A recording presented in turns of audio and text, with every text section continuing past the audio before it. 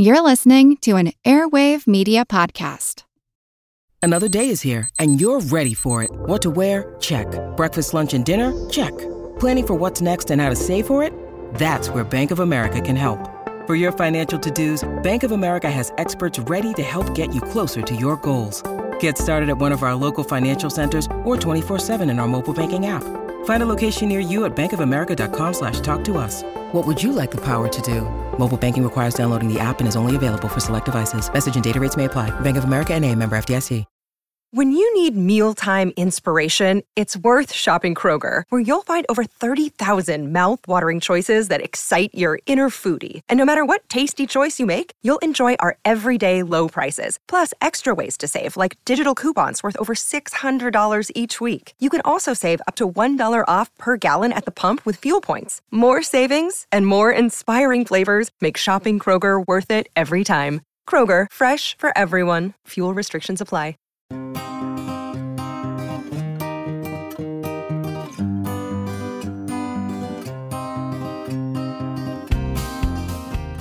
Hi, everyone. Welcome to Big Picture Science, produced at the SETI Institute. I'm Seth Shostak. I'm Molly Bentley, and if Seth and I sound different, you know why. We cannot get to our studio. So hello from my home, where I swear that I'm not wearing daytime pajamas. And now you're listening to the acoustics of my den. Molly and I have decided to practice some extra safe social distancing and keep not 6 feet, but 60 miles apart. Our producers, Gary Niederhoff and Sarah Derwin, are similarly distant, and by that I don't mean that they're aloof, but we are all still here, creatively, if not physically, and committed to putting out new episodes of Big Picture Science for you as best we can, when we can, and getting innovative if we have to, which we've already begun to do, as you're about to hear. We are committed to staying nimble in this changing situation. You know, it's amazing that our extreme behavioral response has been prompted by a bit of biology that's 1,000 times smaller than the width of a human hair. As this global crisis unfolds, we are going to learn a lot about how the virus operates, as well as have new insights about ourselves and what really matters. There is still a lot of uncertainty, we know, but everyone who works on the show is certain about one thing. Science is going to help us get through this crisis. This episode explores that theme, follow the science, or rather, why we didn't. We know it feels that the coronavirus outbreak has set us adrift in uncharted waters, after all. Who could have known we'd be so unprepared for a pandemic? Well, some people did know, and they've provided at least a rough chart of these waters. For decades, and as recently as the end of last year, scientists warned that a flu-like pandemic was a when, not an if scenario, for which the world was not ready. So why didn't we take it seriously enough? Well, we'll talk about that. Our habit of ignoring impending threats to humanity is not very adaptive. We haven't just ignored the threat of a viral pandemic. I mean, science has often tried to give us a heads up. For example, as early as 1945, Alexander Fleming, the guy who discovered penicillin, cautioned that the overuse of antibiotics would lead to deadly resistance. And we've known for more than 50 years that the unchecked pumping of carbon dioxide into the atmosphere would lead somewhere bad. So why don't we listen to these things? Well, we have some insight because we on this show are also a little culpable. We had a kind of mental block about the idea that the coronavirus could reach across the ocean and go global, even as the outbreak was ravaging Wuhan. And that's relevant to this episode. Here's what happened. In mid-February, which now seems like a lifetime ago, we were in Seattle to record a show before an audience at the annual meeting of the American Association for the Advancement of Science, or AAAS. You may have heard the other show we recorded there about artificial intelligence. Well, as we headed to Seattle, we knew that the first case of coronavirus had been detected in Washington state a few weeks prior. We wondered whether we should go, but we doubted that the virus would disrupt the meeting in Seattle or that we were in any danger. The irony is that the title of our Seattle session was, How Bad Does It Have to Get? Well, we wanted an attention-grabbing title because we were going to have a discussion about the psychology of inaction.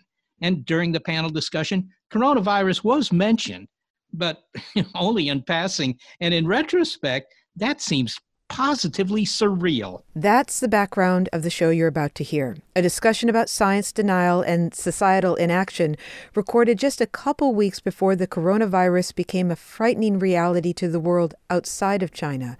The recording was a co-presentation with the BBC World Service, and the hosts on stage were BBC reporter Roland Pease and Seth. Okay, I know. You may be saying, wait.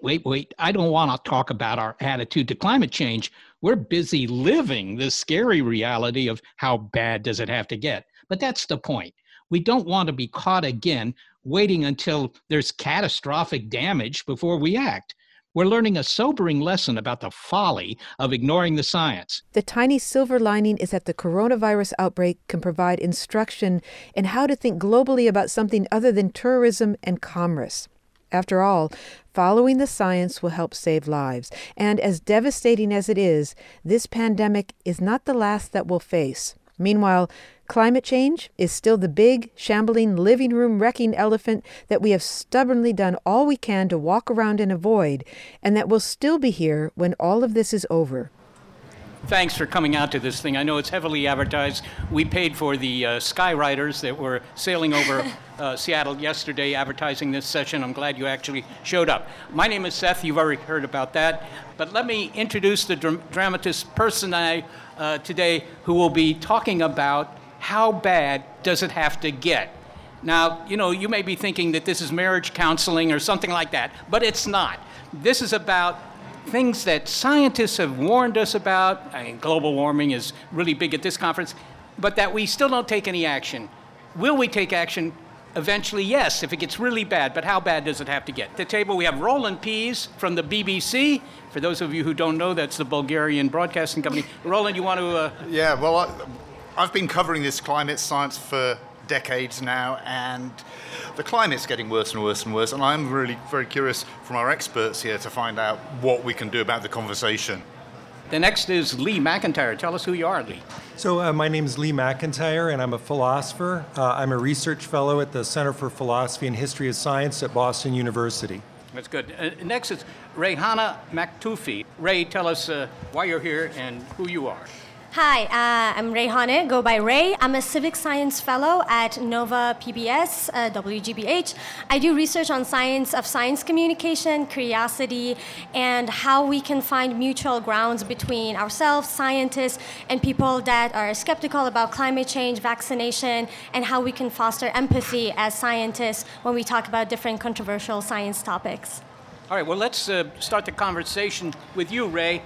Right now, a lot of Americans do think, around 70%, that climate change is happening. And they know that climate change is affecting people's life, right? A lot of the conversations is that we don't know what to do about it, right? We don't know what actions to take. It's not something that I want to constantly be reminded about, doom and gloom and things that I can't do anything about. So it's not like coronavirus that it's like everyone is so worried about it because it's happening right now. Climate change is still happening a little later. It's still something that I can't do anything about it right now. Some media is not talking about it. I mean, maybe this is the egotism of a broadcaster. To what extent are they not listening? Because we do talk about it. I don't know. Yeah, that's a good that's question. That's the next study. What's the problem, Lee? I mean, this is a existential problem, kind of an overworked adjective, but if people aren't talking about it, maybe they're also not doing anything about it. And why is that? Well, I think there's a relationship there. I mean, it wasn't that many years ago that Newt Gingrich and Nancy Pelosi were sitting on the couch doing a public service ad talking about fighting against climate change. But then it became politicized. And the goal of the fossil fuel community and others who were creating doubt, manufacturing doubt about this, was to run out the clock while people continued to profit and we continued to do nothing. I mean, maybe people are talking about it. What are we going to do? What are we going to do? But the problem is that there was doubt created, and then when people are just stretching it out over time, people get cynical. I mean, the way that the debate started was to say, well, climate change isn't happening. But then we quickly moved to, well, it's happening, but we don't know what's causing it. Then we eventually moved to, well, it's too late, we can't do anything about it. We've lost a lot of years for that. I get the motivation of the oil companies, let's say. Yeah. The coal companies, they got a business to keep going. I don't understand what's going on with the people who listen. And when you look at them on social media, they're vehement. They're very angry. Yeah. A lot of them don't have a dog in the game. Seemingly not, but there's interesting that there's been some work on this to show that there are the people who create the disinformation, and then there's the audience for the disinformation. Yeah. This is true on intelligent design. This is true on flat Earth, on climate change, on any sort of science denial. And the folks who are creating the disinformation, maybe they do have a dog in the fight. It turns out to be fairly easy to recruit people over to that if there's no voice on the other side, or if they, let me put it this way, if they don't trust the voices on the other side, or if they think there's actually a genuine debate, people can get pulled over. It becomes a lot like team sports. You figure out, these are the people on my team, these are the people I'm going to believe. They're not necessarily looking at the evidence, they're looking at who's on their team, the person on their team. Say, when climate change became politicized, when it became a conservative issue, I don't think a lot of conservatives were looking at data at that point. They were just saying, oh, that's the side I'm supposed to be on? Okay, now I'm on that side. And that's terrible. We're doing this from the annual meeting of the American Association for the Advancement of Science, and that means that our audience consists of scientists or science educators, or people who have a stake in science and believe in science. Now, in Holland, they have a saying, meten is weten. That means in Dutch, if you can measure something, then you know something. And it seems rather remarkable that so many people would take a position based on their political views than on measurements. I mean, if the National Weather Service says it's 14 degrees in Waukegan, Illinois today, I think most people would believe that. But why don't they believe scientists when it comes to things like climate change? So I sometimes use the example of when I was dating really horrible people, and I have this friend that I really trust, and they would come to me and be like, hey, do you remember when they said that to you and that to you? And it's all the evidence, but I'm not really listening because I really love that person, and I have a lot of personal interests in being and staying in that relationship, and I'm emotionally not ready, and my identity depends on that relationship, and I feel like if I leave that person, I would leave and lose so much of myself. Then I'm gonna start saying, you know what, you don't really know him, he's also a nice person, and these are all the other great things that he's doing. I think that's kind of the same thing. I mean, it's very different from climate change, but we have so many values and beliefs that depends on me believing in climate change. Or for example, if my job is something that is providing me insurance so that I can support my family, and if I now believe in climate change and all the changes that come with it, I will lose my job and I will lose my insurance and I cannot support my family. So there is so many things involved in how it affects my self-interest that it sometimes the measurements and the data gets lost because I have so many other priorities that I'm just gonna be like, no, maybe there is something else. Did you eventually leave this guy? I did leave that guy. Yes, took me a while. The triumph of data over a hypothesis. It had to get really bad. I mean, the question, there's a really interesting one. What you're saying about the political angle, and I'm finding that more and more that I go on to the social media, I'm seeing that the people are saying this is rubbish, very politically motivated. There's and talk about data. Obviously, in Australia, they've just had this extraordinary summer with the fires, and on ABC they had a big discussion. Michael Mann, the climate scientist, was there explaining what is going on. They also had a liberal, which is the same as Republican politician there, Jim Molan, and it's really interesting when the host started to press him on this. We've got this clip to play to you. Look, Australia, this is a message to the rest of the world. Climate change has arrived. Dangerous climate change has arrived now. How bad are we willing to let it get? Jim Molan, do you accept that scientific view? I certainly accept that the climate is changing. It has changed and it will change. And what it's producing is hotter and drier weather and a hotter and drier country. And what's causing that? As to whether it is human-induced climate change is... Thank you. As to whether it is human-induced climate change, my mind is open. But every day across my desk comes enough information for me to say that there are other opinions. So what is that information? It's a range of information which goes... It's a range of Thank you. But sorry, could we just respectfully listen to this? Yeah, minute? thank I'm just you. trying to get to the bottom of this. What is the evidence that you are relying on? I'm not relying on evidence, Hamish. I am saying... But You said it. But this is why my mind is open. I would love to be convinced one way or the other. What you didn't hear was Michael Mann's comeback. It's good to have an open mind, but not so open your brain falls out. Yes. Lee, come on. There's nothing new here in some sense, right? If we were having this discussion 1,000 years ago, aside from the differing dress of the participants, people would say, if it isn't in the Bible, it's not true, right? And that's what they believed. And I'm sure that any polls taken by Ray or anybody else would show the majority of people don't believe, for example, things related to astronomy or Earth's importance in the cosmos. So is there something, it's just human nature? Can we expect this? Science denial has been around as long as science. That's clear if you look back at Giordano Bruno or Galileo, Darwin. Yes. But there's something new today. And what's new today is that these fringe opinions that people have can get amplified on social media, and they become viral. I remember when I was a kid being absolutely flummoxed by the idea that there were people who believed that we hadn't been to the moon, because I saw it on TV. And I remember asking my mom, how could there be people who didn't believe that we'd been to the moon? And she said, I don't know. So they were out there, but you'd never met one. Well, you know what? Now you've met them. And you've met them because they radicalize one another on social media. They have meetups, and they recruit new members. And then once it looks like there's a controversy over something like this, then the media reports it as a controversy. People wonder, is there really some doubt? Maybe not over the moon landing, but I think that's exactly what's happened with Flat Earth, which has had a huge rise recently, because all of us, there's something that you wouldn't expect in the 21st century, but here we are. Is that just because of social media, that these people with the radical ideas now have a platform? They find sympathetic people among the audience? I think that it's partially the partisanship issue, whether you want to think of that in a political context or some other context where people are choosing up sides. But the other is the ability to get disinformation out there much more quickly. A lot of science deniers are radicalized based on YouTube videos. That just was not possible 20 years ago.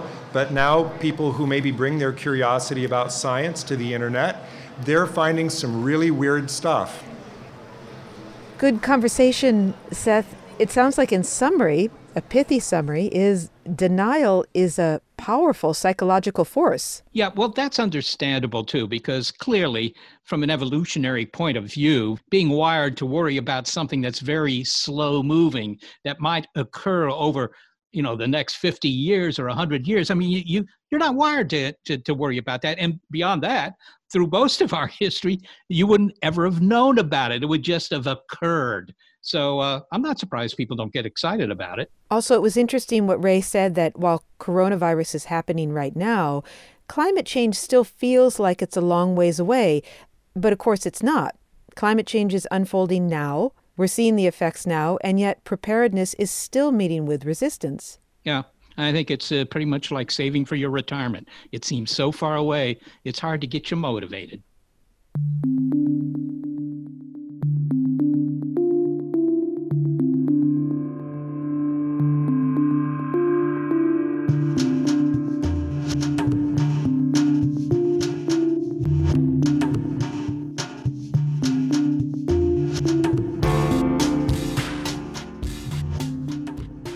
Next, ideas for addressing science denial and inaction as Seth and I come to you from our homes where we're sheltering in place. More from a discussion recorded in February 2020, How Bad Does It Have to Get? On Big Picture Science.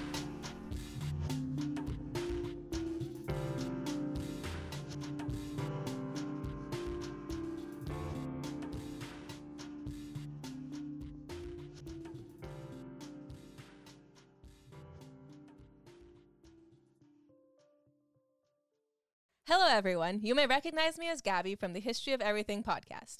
And my name is Brenna, and you don't recognize me from anything yet. Together, we're two scientists who explore all of the weird little questions and conspiracies of the universe in our new podcast, Mystery of Everything. Everything has an explanation. We hope. But that is what we're here to figure out. We will dive into the science behind many popular conspiracy theories, such as vaccines causing autism, flat earth theory, and was the moon landing fake? And if so, why the heck would anyone even do that? But it's not just conspiracies. There's a lot of cool mysteries that we will attempt to use science to explain, such as near-death experiences, what made the Vikings go berserk, and can I control my co-host with MK Ultra? Wait, what? Anyway, make sure to check out the Mischief Everything podcast everywhere where you find your podcasts.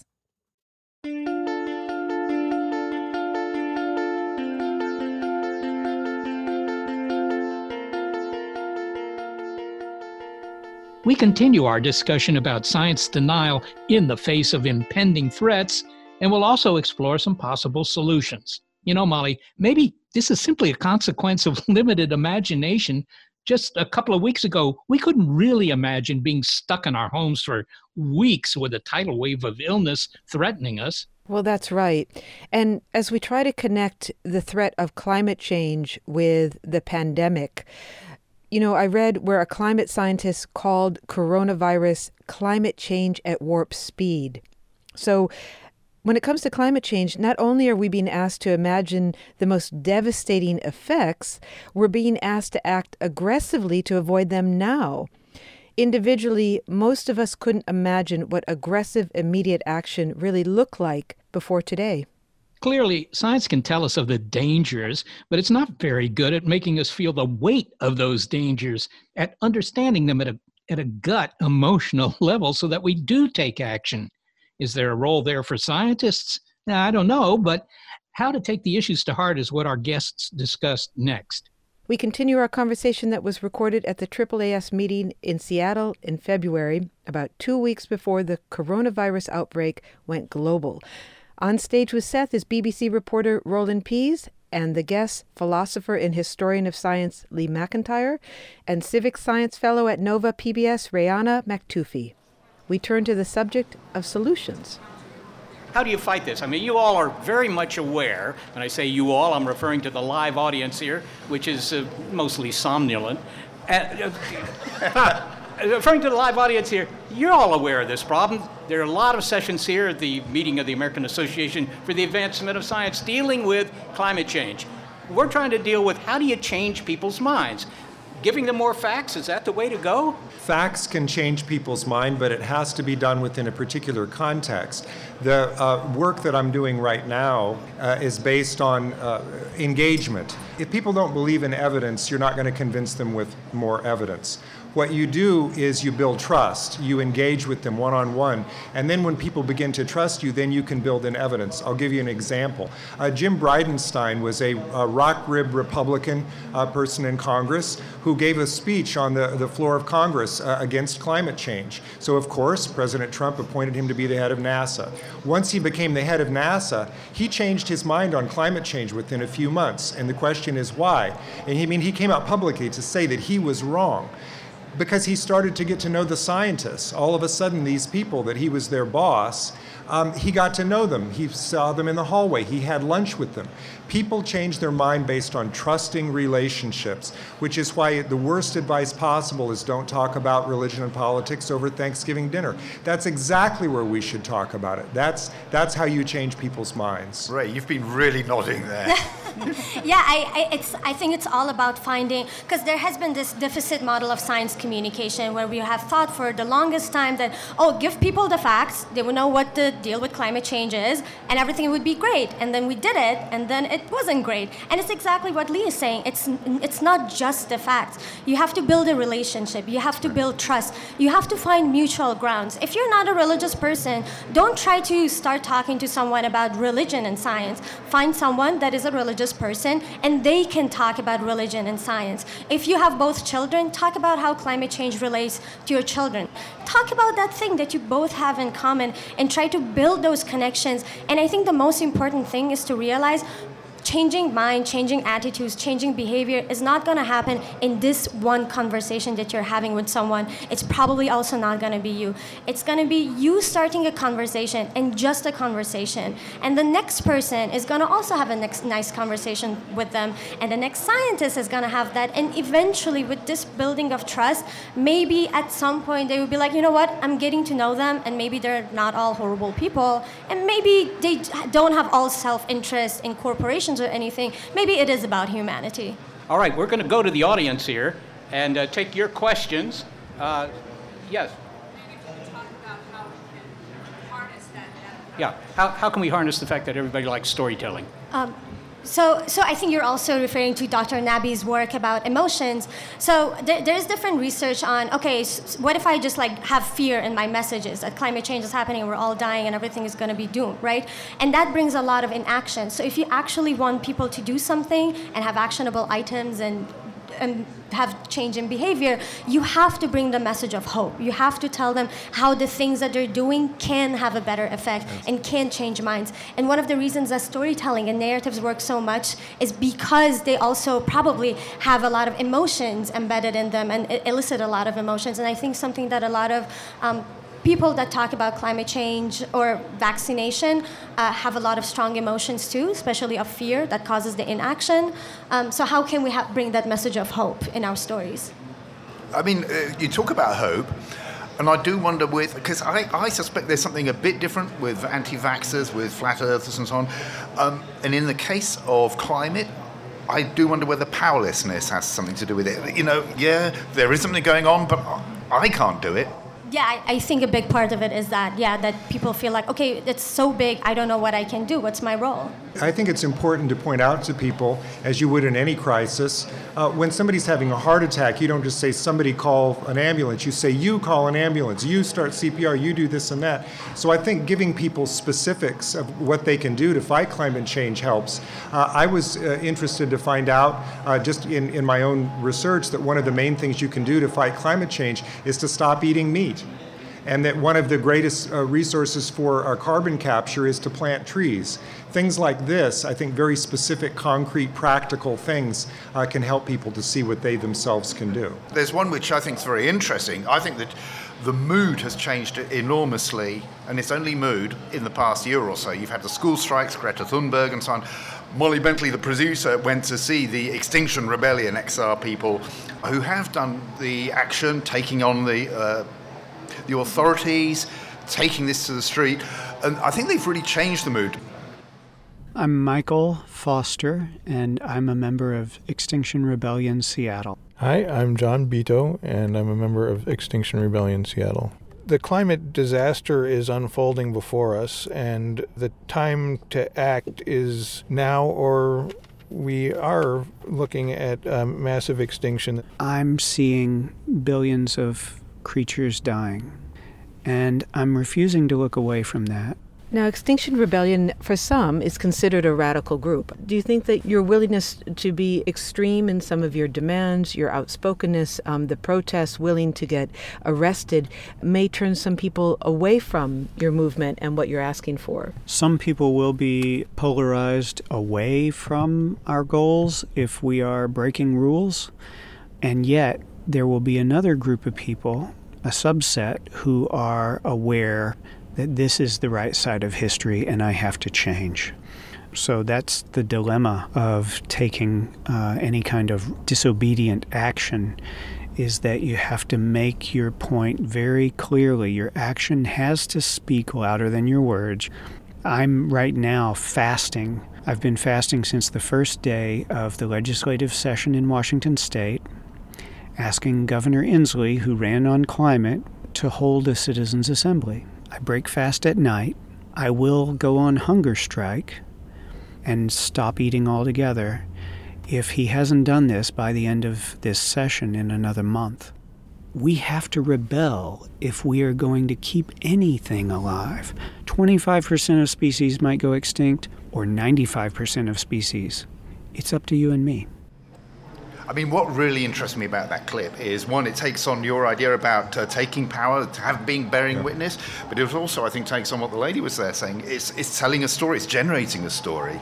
Yeah, it is. I mean, one of the most important things is to emphasize that we're already in a climate emergency, that this is not something that's going to happen someday. We're already seeing the effects. And I think it's important for folks to realize when they look at extreme weather events, to look at the fires that happen in Australia, to, take it home. Yes, this is exactly what climate change looks like. And I don't think it's a bad thing to talk about the long-term consequences of things like that. Some people think of that as scare tactics, but if you look at the models, they are actually quite scary. Well, the title of this session is How Bad Does It Have to Get?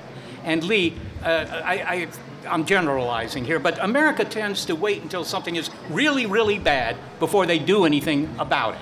And that's maybe because the country is big, problems always seem far away, they're affecting those people over there, but not me. How do you deal with that? I mean, the fact that unless it gets to this critical level, and I don't know where that is when it comes to climate change, they don't feel compelled to do anything. Well, I think the question again is what can they do? And if you look for the decision makers, the people in power to actually do something, they're in Washington. And where are their interests? Their interests are in re-election. So I mean, that's something that we can do. We can make sure that we vote and that we let people know that we're voting. I think that if we could get more people not afraid to talk to their neighbors about it, I mean, that influences how people vote. Shall we go to another question? I'm just wondering, is there any data about how much overlap there is among the various groups of science deniers, the climate change and the anti-vaxxers and the flat earth people? It's been shown that people who are more likely to believe in one conspiracy theory, more likely to believe in another one. You definitely find this, and belief in conspiracy theories is one of the 5 tropes of science deniers. So you do find correlations here, but it doesn't always match exactly what you would think. For instance, 2 years ago I went to the Flat Earth International Conference, and I fully expected that they would be climate change deniers, but they were not. And the reason why was interesting. It was because they believed that there was a dome over the Earth, so we basically live in a terrarium and we have to take care of what's happening inside the terrarium. So odd, unexpected, but they were not science deniers about climate change, but they were about the flatness of the Earth. I mean, there was a very interesting session here at the AAAS about skepticism, about trust in scientists. One of the people in the audience said, but we're telling scientists to be skeptical about each other's work. So actually, in a way, the right kind of skepticism for the rest of the public should be encouraged. I'm with you. I think skepticism, curiosity, questioning, conversation should be encouraged. But those sorts of things are used as a cudgel against science. Yes. Right? Yeah. Look, the scientists were wrong about this. Yeah. Consequently, you should believe that they're wrong about whatever it is that I'm arguing about. People don't know what skepticism means. They hear that scientists are skeptics and they think, oh, well, I'm a conspiracy theorist, I'm skeptical. Not the same thing. Skepticism means that you're withholding your belief in the face of insufficient evidence. But once the sufficient evidence is there, once the warrant is there, it's perfectly okay to give your cognitive consent. That's the piece that science deniers, conspiracy theorists don't seem to understand. They think that unless you can prove something 100%, you shouldn't believe it. And that is a ridiculous standard for any sort of belief. There's something in Naomi Oreskes' book, Merchants of Doubt, that reflects what you've just said, what Seth was saying, that it's not a question of saying, here's a different science. All they have to do is to unpick little bits of the established science, introduce that element of doubt, and that's the sort of the hook that gets people into denialism. Also, the tendency for scientists to use the word theory, which is misunderstood by a large fraction of the population. Let's have another question. Hello. I was wondering if you could talk a little bit about worldviews and conspiracy theories and trying to combat this misinformation, because from what I understand,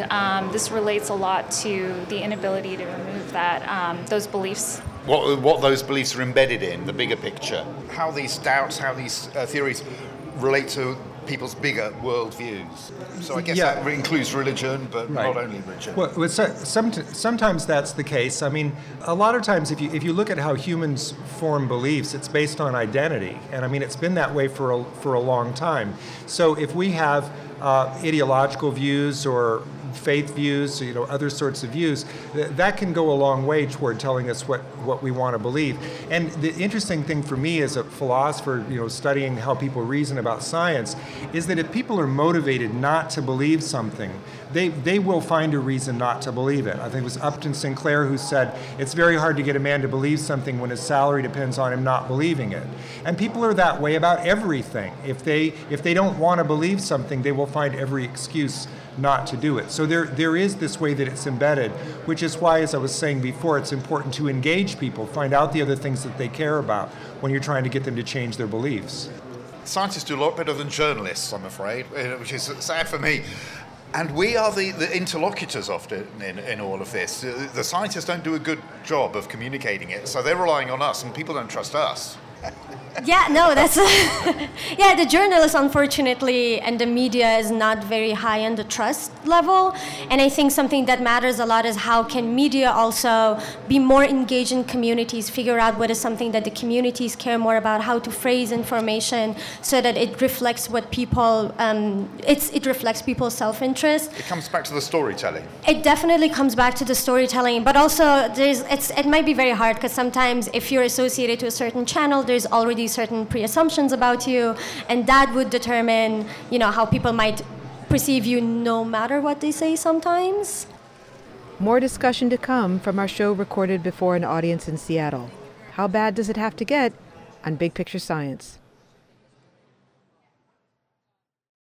With Wired Science, you can geek out all you want. It's a podcast for anyone obsessed with math, science, space, biology, or technology.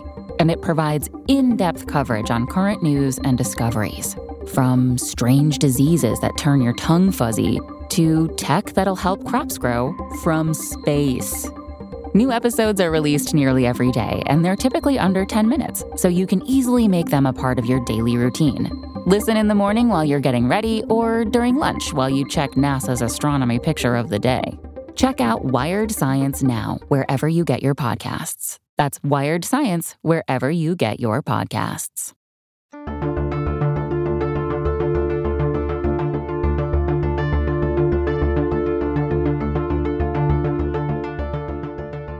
We continue with the final part of a discussion we recorded earlier this year about why we have a not very adaptive habit of ignoring the science about large impending threats.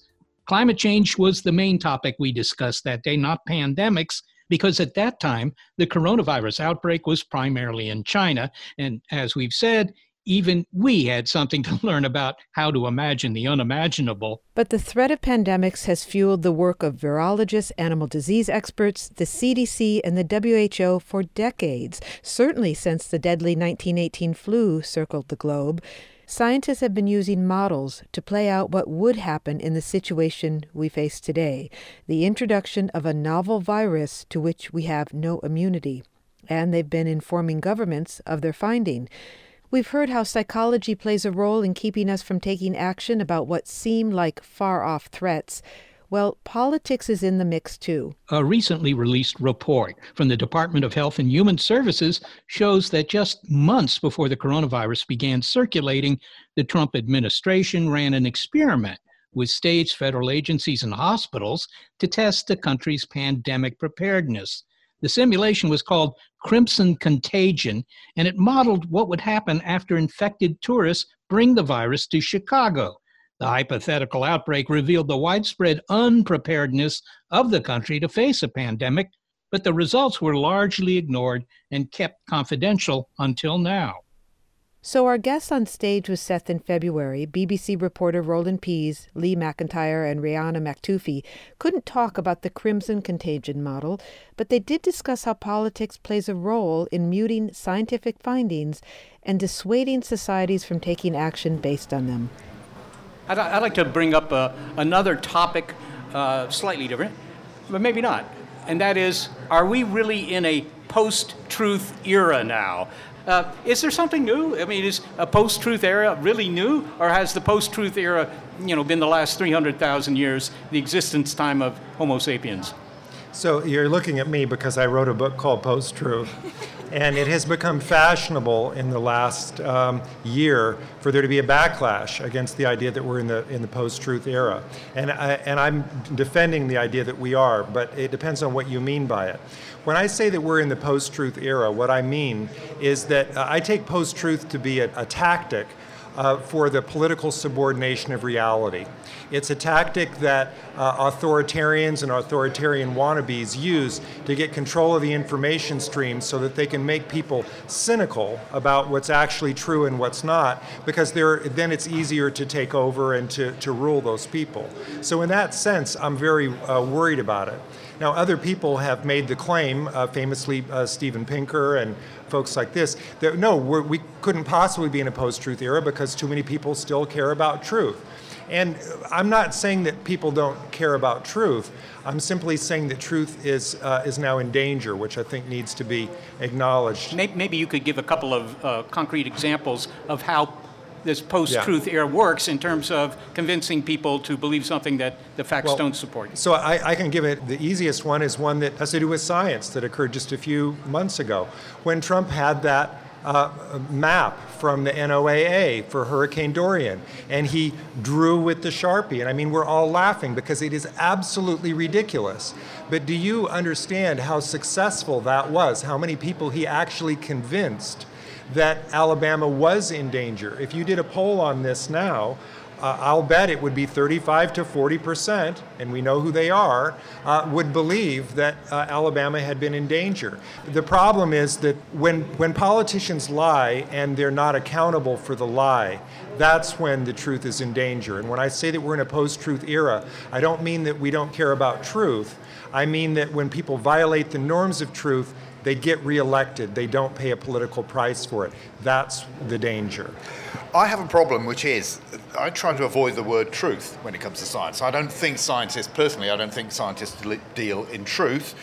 They just try and do a better description today of the world than we had yesterday. And one of the problems is that people expect truth from scientists and they cannot deliver it. And it seems to me that's actually somewhere in that nexus of the problem.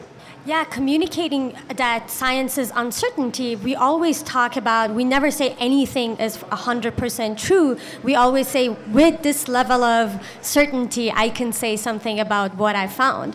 And learning how to talk about the uncertainty in science is also an important part of, getting people on board with science, that when I say, I'm not 100% for real, believing that this is how things work, that doesn't mean that anything, like the other thing is true, that there's so much space for the other thing, but that this is the best explanation that we have, and here's how we got there, which is why I think it's very important that while we talk about facts and we talk about emotions and trust, we also talk about how the scientific process works and have more on scientific evidence and processes, and how we do research as well should be a part of what we talk about.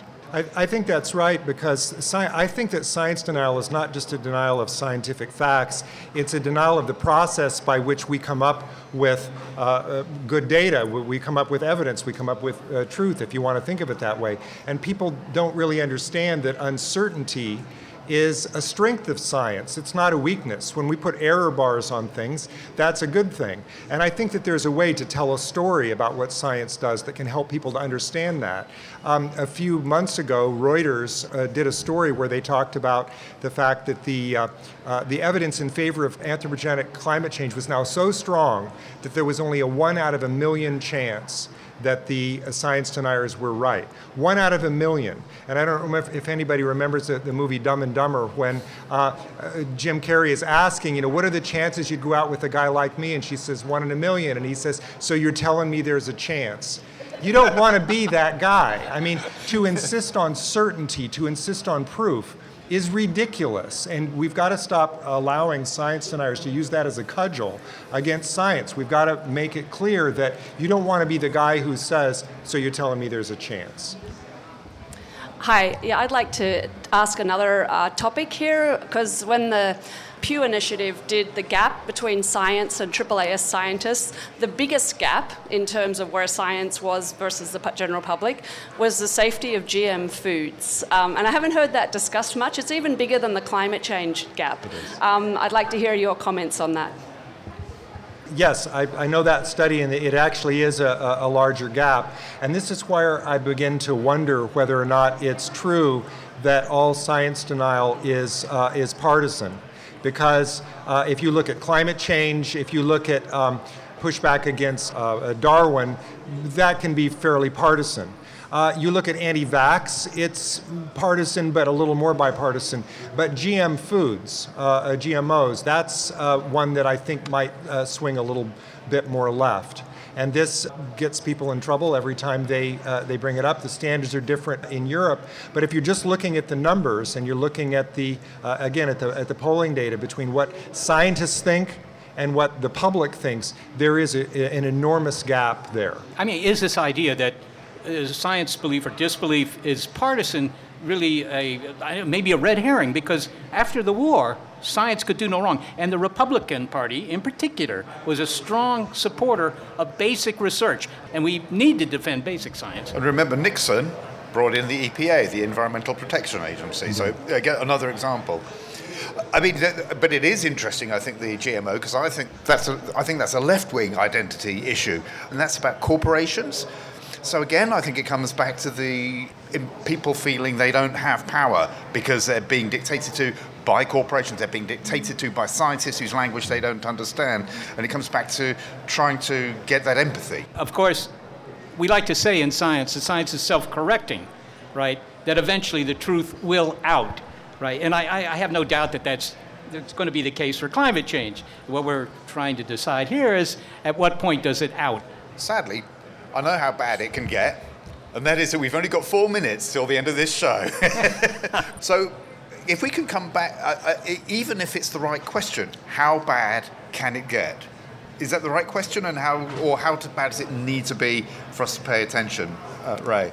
So the way I think about it is, no matter how bad it's going to get before something needs to happen from the decision maker, as scientists, when we set up that feeling of like, oh, I need to persuade right now because something horrible is happening right now, we have to set up that mindset of, no matter what, I need to spend this time to build connections. I need to spend this time to have conversations, to go to my communities, to know my audience, to build strategies, and eventually to go through the process of trust building so that maybe eventually people would start having more cognitive engagement with the topic, think more about it, be a part of this decision making, and eventually if they would do something about it. Yeah, it seems to me that the internet isn't going anywhere.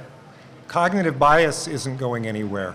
And so we need to figure out what to do. And I think the thing that we can do, as you said, is start to talk to one another.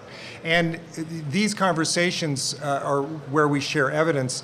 And I think we need to also remember that there is a lot of ignorance out there, and that people will fill in. You very rarely hear people say, well, I don't have any data on that, so I don't have any beliefs. They have beliefs. Their emotions or cognitive bias provides the beliefs. The latest example that I laughed at in the GMO debate is when I read about a survey, and I wish I could remember the number, but an appallingly high number of people reacted to a dummy poll question asking how many people thought that there should be mandatory labeling of all foods that contained DNA, which is ridiculous. And I mean, and I wish I could remember the exact number. But it was a very high number. So I mean, that just shows you that people need to have these conversations to learn the basic facts of science. All right, let's finish up here. We've got to finish up. The question was, how bad does it have to get? Can I get one sentence from each of our guests? Give me an example of something that would be bad enough to change the situation. Can you do that? I'm not sure I can do that. I think it's already pretty bad. I can. I can. I think California burning the way it has for the past 2 years, Australia burning the way it has, the floods that we've had around the world, we already know how bad it is, but we have to get everyone else to listen. So how bad it has to get is today, right? It's so hard for me to answer that because I feel like sometimes it could get as bad as it gets, and sometimes someone might say, oh, it might be another reason. It might be something else. I can't do anything about it. Someone else could. That's why it's a tricky question for me to answer. All right.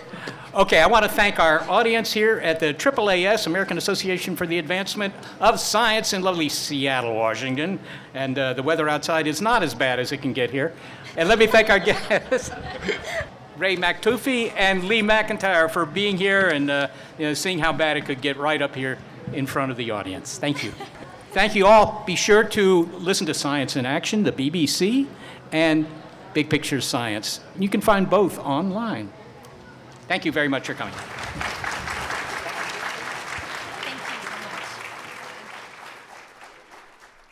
Again, thanks to our guests who joined us for this discussion, reporter Roland Pease, host of BBC's Science in Action, Reyhaneh Maktoufi, a Civic Science Fellow at NOVA PBS at WGBH, and Lee McIntyre, Philosopher and Research Fellow at the Center for Philosophy and History of Science at Boston University, and the author of The Scientific Attitude and Post-Truth. Well, Seth, what's the big picture of what we heard in the show of why we're not willing to take action even when science warns us of impending threats? Yeah, well, it kind of sounds like we're kind of wired not to take action. I mean, the point was made several times that telling people the facts of a threat, just that isn't good enough. That isn't likely to persuade them. What will persuade them is to have the facts, or at least the situation, explained to them by their peers, by people they interact with frequently and whose values they share. So the question is, are we going to be better in our response to climate change after this experience with coronavirus? Well, I would hope so, but, I really don't know what to say about that. One thing that does strike me is that, at least for America, we are usually pretty bad about dealing with the long-term effects of anything. I mean, look at corporations who are worried about next quarter's bottom line and not giving too much consideration to something that may happen to them 5 years down the road. I mean, that's just the way we seem to be. But again, we ourselves didn't take this to heart when we went to Seattle in February, when we were cautious but not really worried that coronavirus posed a threat. Here's our coda. Days after we returned from the meeting, scientists announced their surprising discovery that coronavirus had probably been spreading in the county that includes Seattle for 4 to 6 weeks, including while we were there. A final thought. There's a lot of misinformation out there about this coronavirus outbreak, including pseudoscience remedies and false statements about how the virus operates and how you can test yourself without the benefit of a lab and that sort of thing. If it sounds incredible, it probably is. Check the facts with reputable scientific sources like your local public health service and the Centers for Disease Control and Prevention, CDC. Follow the science.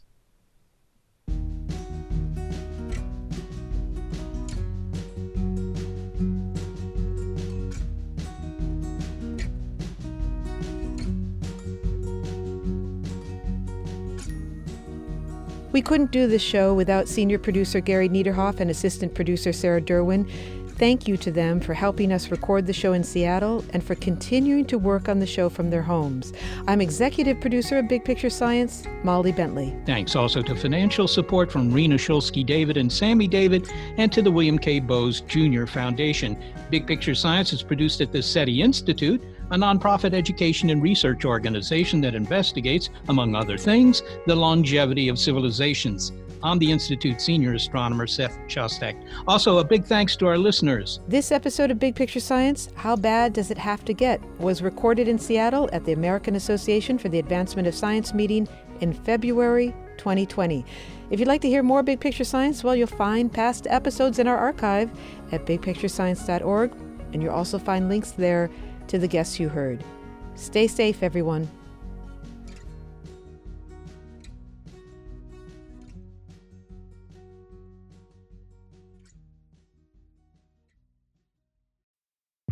Tech moves fast, so keep pace with the Daily Crunch podcast from TechCrunch.